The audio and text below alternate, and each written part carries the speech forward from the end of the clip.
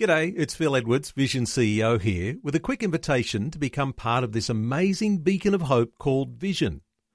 Together we can put our love into action to help people of all kinds build or rebuild their lives on the truth of God.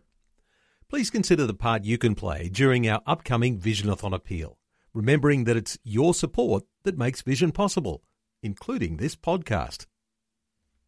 2020, bringing a biblical perspective on life, culture and current events. Weekdays on UCB's Vision Radio Network. Find out more at vision.org.au. It's always good to be back. Now, Jenny, one of the things that we've been hearing a little bit about lately is parliamentary inquiries. Parliament is going to look into this issue. They're going to hold an inquiry and we're going to find out the results eventually. But from what your ministry is trying to do is to encourage people not just to see this as not just another sentence, not just another, the politicians are talking and talking and talking. It's actually an opportunity for the public to have their say.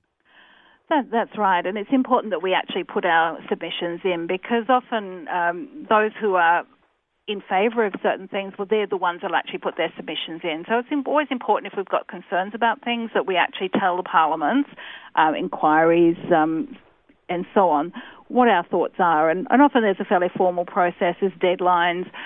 People often get a bit scared off by the word submission, but often it can be actually expressing your point of view. It doesn't have to be very long. A couple of paragraphs is often enough to say, yes, I'm actually on one side or the other of this thing. But you can also tell personal stories, or you can make submissions based on research and so on, so they can be as long or as short as you actually want. I remember a couple of years ago reporting on a federal parliamentary inquiry into fly-in, fly-out workers, and Christian Ministry Frontier Services, who do a lot of work in the Outback region, had put in a fairly lengthy submission. So here's a Christian organisation, a church-based agency, putting in a submission to this parliamentary inquiry because they saw a pastoral need. They saw it as a very much part of their purview of looking after people in the outback.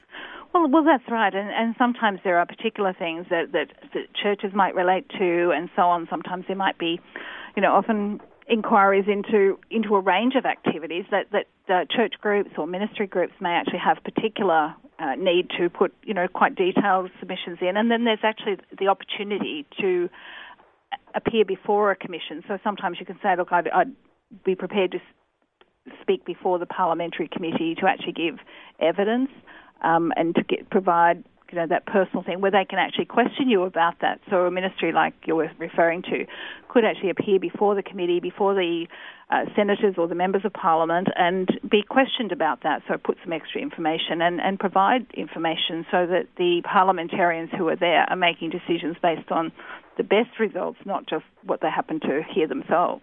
Now, of course, one of the reasons we're discussing this today is that there are two inquiries underway at the moment that we're aware of, one at a federal level and one at a state level in Victoria.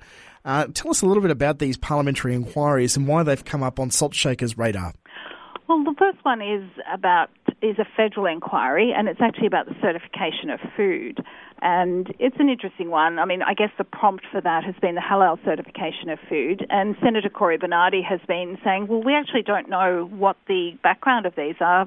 We have groups that actually certify food for all sorts of things. It might be organic food, the heart tick, all sorts of things. And then there's halal and kosher and other things. So actually this inquiry will cover all of those things. It will look at certification of food, what sort of labelling requirements we have.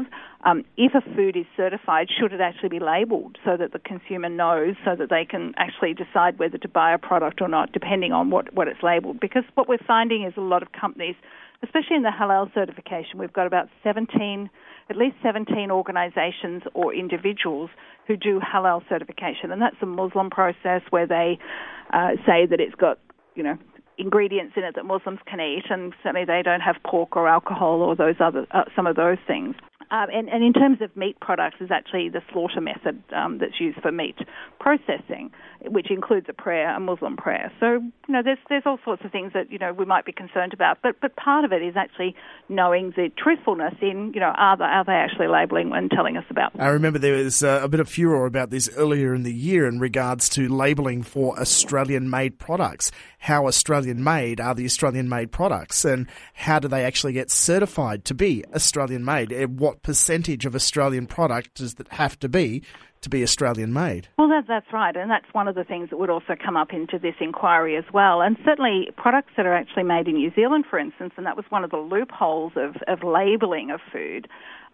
One of them actually said, well, product of New Zealand, and it can actually come in from China, be packaged in New Zealand, and then sort of say it's product of New Zealand, where actually some of our vegetables were actually being grown, frozen vegetables and berries and so on, grown in China, packaged in New Zealand. We think they're New Zealand product, but they're not. And I've noticed some of the supermarkets are actually labelling, Australian grown peas, so that you actually know they're grown in Australia. So I think once there is a concern raised or people are asking questions, then, it can actually prompt some of the retailers and the manufacturers to be more upfront about labelling. But there's also a government process, how much should actually be mandated that manufacturers need to declare what's actually in their products or where they're made or how they're certified and so on. So that's certainly one. The submissions for this inquiry close on the 31st of July, and then a report will be done by the end of the year. So we've had the details in one of our reports recently, so people can get the links to the inquiry, know where to send submissions and so on. Of course, if we as consumers don't have our say, then we really don't have any sort of comeback when it says, but we didn't know and we didn't get informed. Well, that's right, and there's actually a court case at the moment because an organisation run by a Christian woman called Kira Smith, Halal Choices, and there's actually a court case taken by one of the halal certifiers because of something that was said, or they're claiming things that were said. So it's a defamation case in the New South Wales Court of Appeal. So some of the halal certification issues will come out through the hearing of this court case. But it becomes a very expensive business if you actually challenge some of these processes. So this inquiry actually perhaps attempts to get things regulated at a federal level to say, look, these are the requirements that companies have if they're doing certification processes, whatever that certification might be for. Now, the other inquiry that has come up on Salt Shaker's radar, as I said, is one in Victoria. What's this one about, Jenny? Well, what happened a few weeks ago is that one of the Greens members of Parliament, Colleen Hartland, had put forward a motion to send an inquiry, ask the Victorian Law Reform Commission to do an inquiry into euthanasia. And there was certainly a lot of action. A lot of people wrote emails to their politicians, said, look, we don't need it to go to the Law Reform Commission.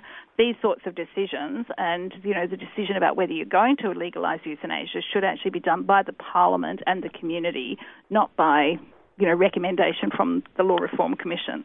And so eventually that was actually withdrawn. It didn't come to a vote. The Greens realised that they didn't have the numbers for that, which was a good thing. And so what happened instead, though, is that the Labor government actually decided to do a parliamentary inquiry. Now, it's not actually just on euthanasia. It actually talks about, that people can make informed decisions about end-of-life choices. And so, in a way, it includes euthanasia, but it will include things like palliative care. So, improving palliative care, what's happening in that. So, it's a much more open submission process. So, it's just gone to the committee. They haven't actually put up the terms of reference, but people will be invited to make submissions on that. So, as Christians, we need to be putting in things about palliative care, the importance of caring for people and not, deciding to euthanize people like has happened often in Holland, euthanized against their will because they become a burden on the health system or, that somebody else decides that their life is not worth living. And many years ago, the Remelink inquiry in Holland actually found that 1,000 people had been euthanized without giving their permission, euthanized against their will.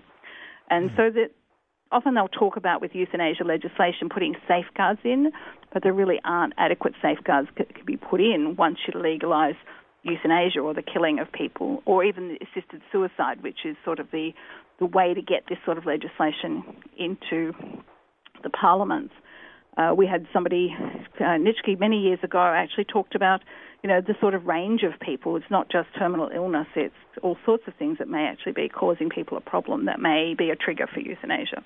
So that's an inquiry that we need to be putting submissions into too. And you've also got details on your website about that? That's right, yes. And we'll have, we put out a news update each week. We usually have updates on what are the current inquiries that are happening as well. And then we'll often put out a specific email on a single issue as well.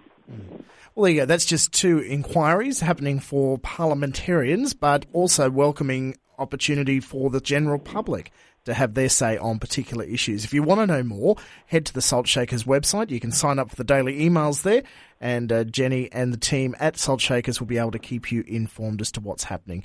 Jenny, always good to hear some of the different aspects of your ministry's work, and thank you very much for keeping us into the loop. Thanks a lot, Matt.